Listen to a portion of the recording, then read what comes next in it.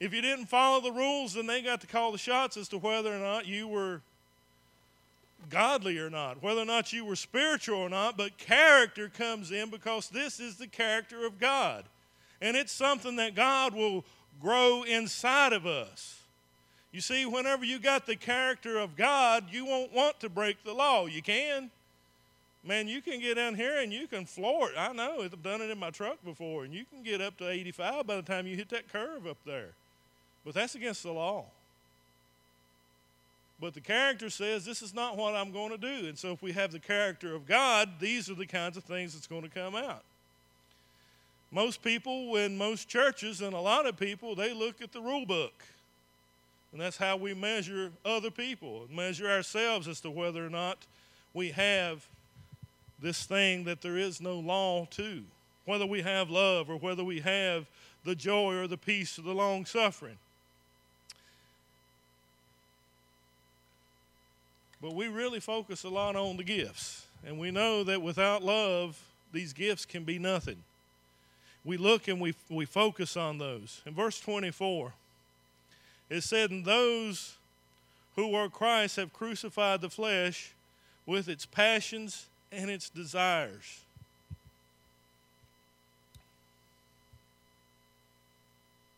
You see, we're talking about a walk here tonight. He told us in the last verse, he said to live in the Spirit and walk in the Spirit. Now there's a difference there. He showed us there is a difference to live and to walk in the Spirit. Right now I'm walking in the Spirit. I'm on the platform. I got the microphone and I'm preaching. I've got the suit and the tie on, pressed good, looking good, maybe. I didn't do what Sweetie did to look good this morning, but that's the walk. That's what happens on Sunday morning when we come to church. That's what happens during the day on Sunday when we come to church.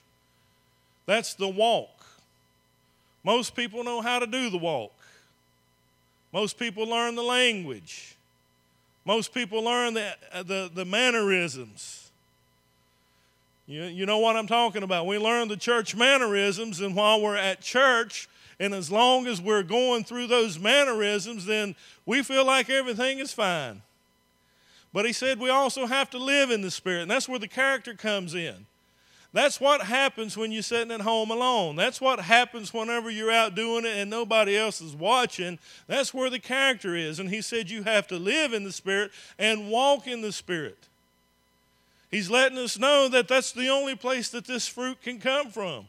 We have to live it and we have to walk it. Now, that's not a to-do list. That's letting us know how to get to the place. You understand what I'm talking about? Am I separating that good enough for you? Okay? So he's telling us to live and to walk in the Spirit. And what happens if I walk but I don't live in the Spirit? Now, I want you to think about this. Go ahead. Yeah, but he tells us in verse 26. Let us not become conceited.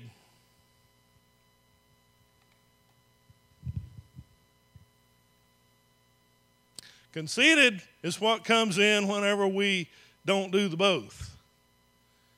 And folks, let me tell you, there are those that know how to walk it. Man, I mean, they can walk it, they can look it, they can act the part, but is it always happening in their lives?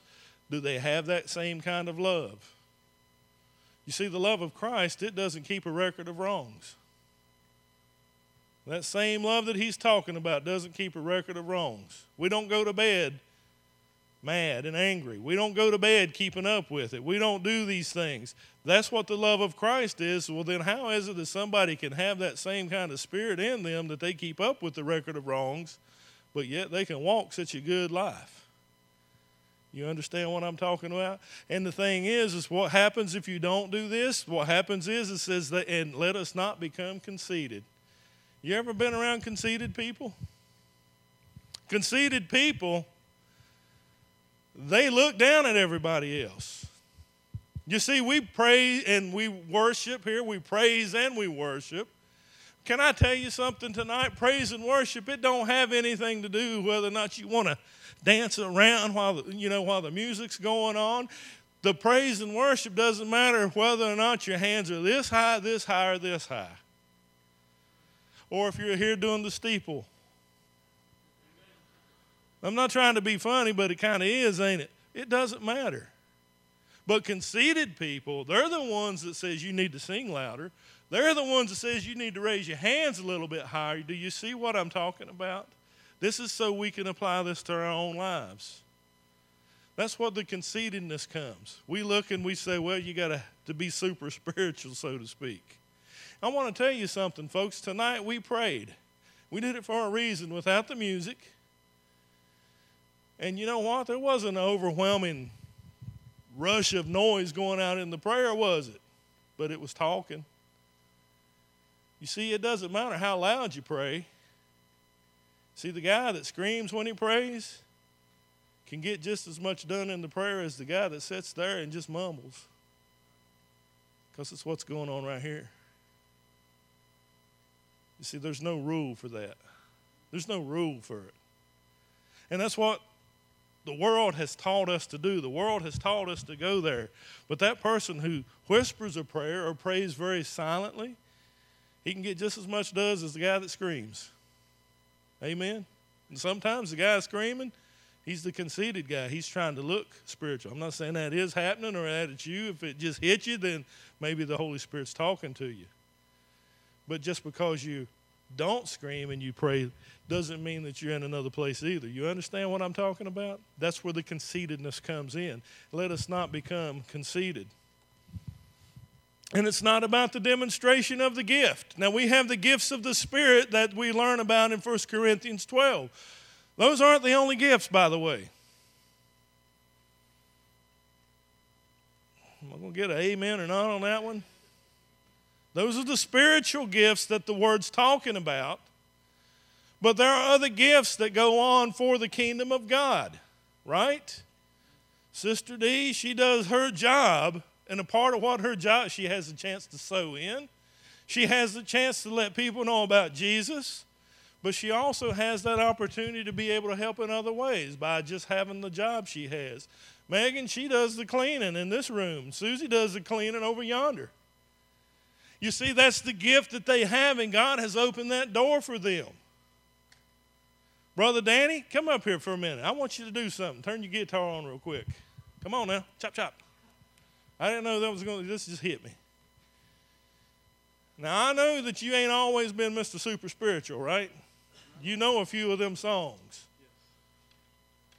Give me just a couple of chords. I mean, I don't want you to play the whole song or nothing. If he does, cut him off. Give me a worldly song that's, that most people will know, people from the world.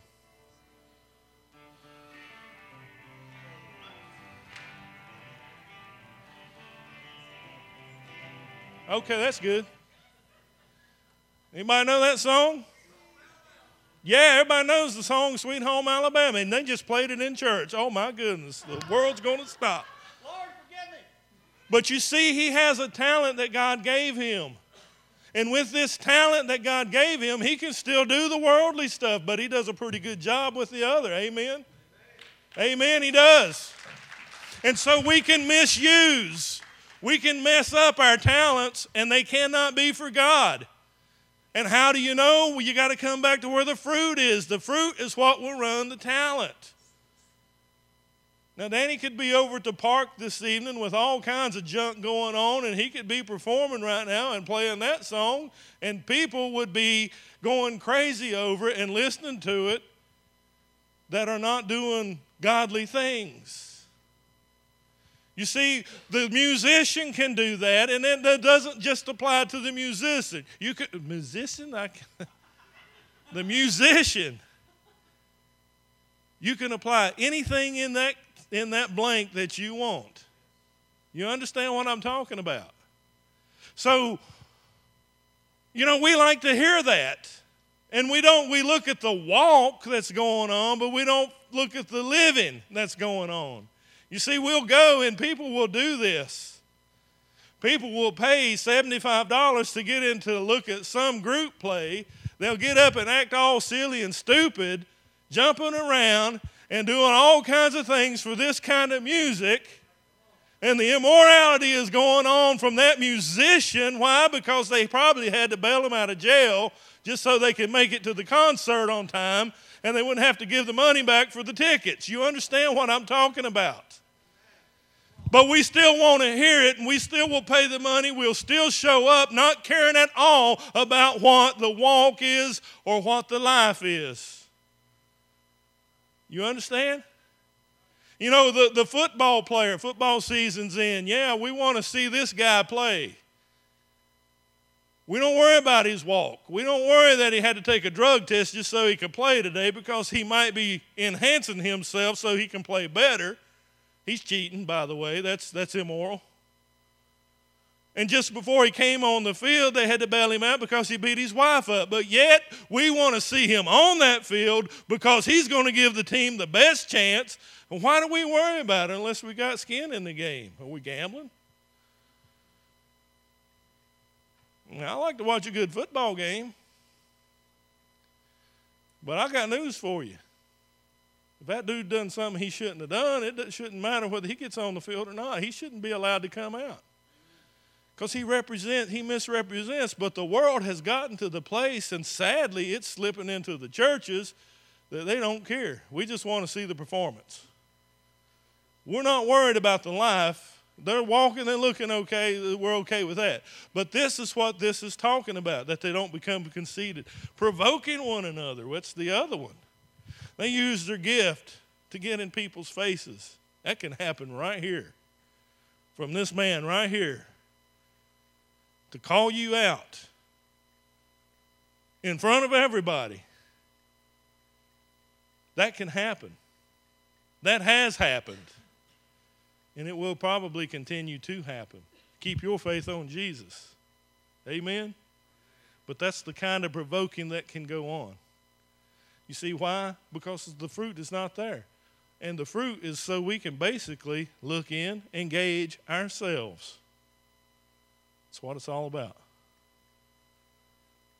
It's not about gauging the other guy unless you're with them 24/7 and inside their heart and inside their mind. We can't gauge them. It can't happen. It's time that the church get back to the place of the value of character. And not just the talent. We look at those talents. We look at those gifts that people have.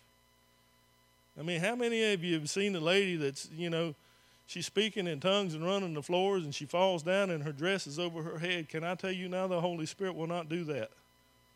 He's a gentleman.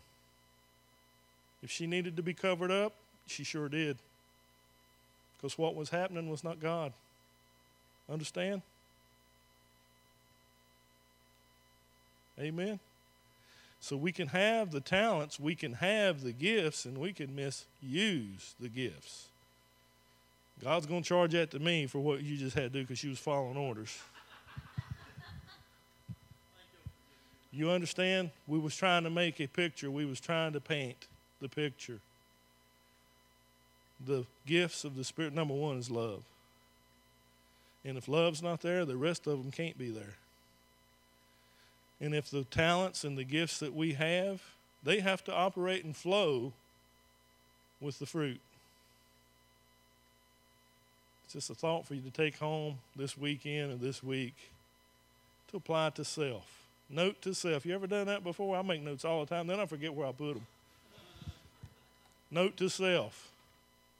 I can put stuff on the calendar and then never look at the calendar and then wonder why I didn't get it done. If it wasn't for Sweetie, I probably wouldn't, because she'd say, "What's this about?" And I'm like, "Oh, yeah." So that we don't become conceited. Stand to your feet tonight. We're going to close out in a word of prayer.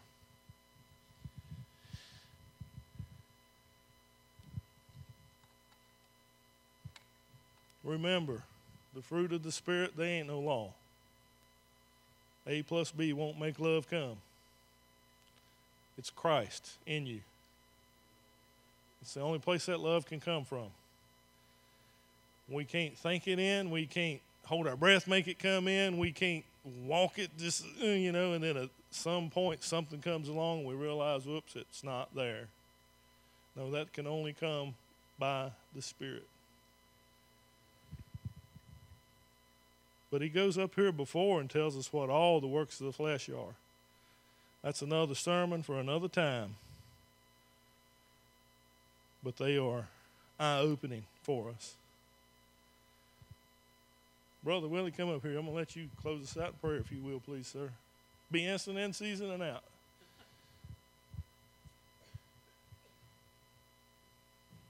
Man, it's a beautiful crowd here tonight. Amen. Amen. Now give the Lord a hand. Thank you, Lord. He gets a bigger hand, right? He gets a bigger hand. Bless the name of the Lord. Yes. Amen. Praise God. What a privilege we have to come in this place and worship with God's children and worship the loving God who loves us and cares about us. Even when we mess up once in a while, He still doesn't take His love away. We sing a song, His love never fails, never gives up, never runs out on you. Bow your heads if you will, and let's dismiss in prayer. Heavenly Father, we are so thankful that you love us, that you care about us. Even when we are not worthy, when we're not lovable, God, yet you love us. Father, we're so thankful that your love never ends, it never gives up on us. We're thankful that your power is sufficient for every need. And God, we know that there are needs in our congregation tonight among the loved ones. We've heard the names called. We've seen the request written on a piece of paper, believing that someone would bring that to you, and God, that you would make a difference. We're so thankful that you're that kind of God. Heavenly Father, we pray that you be with us now as we leave this place. Dismiss us from this place, but not from your presence.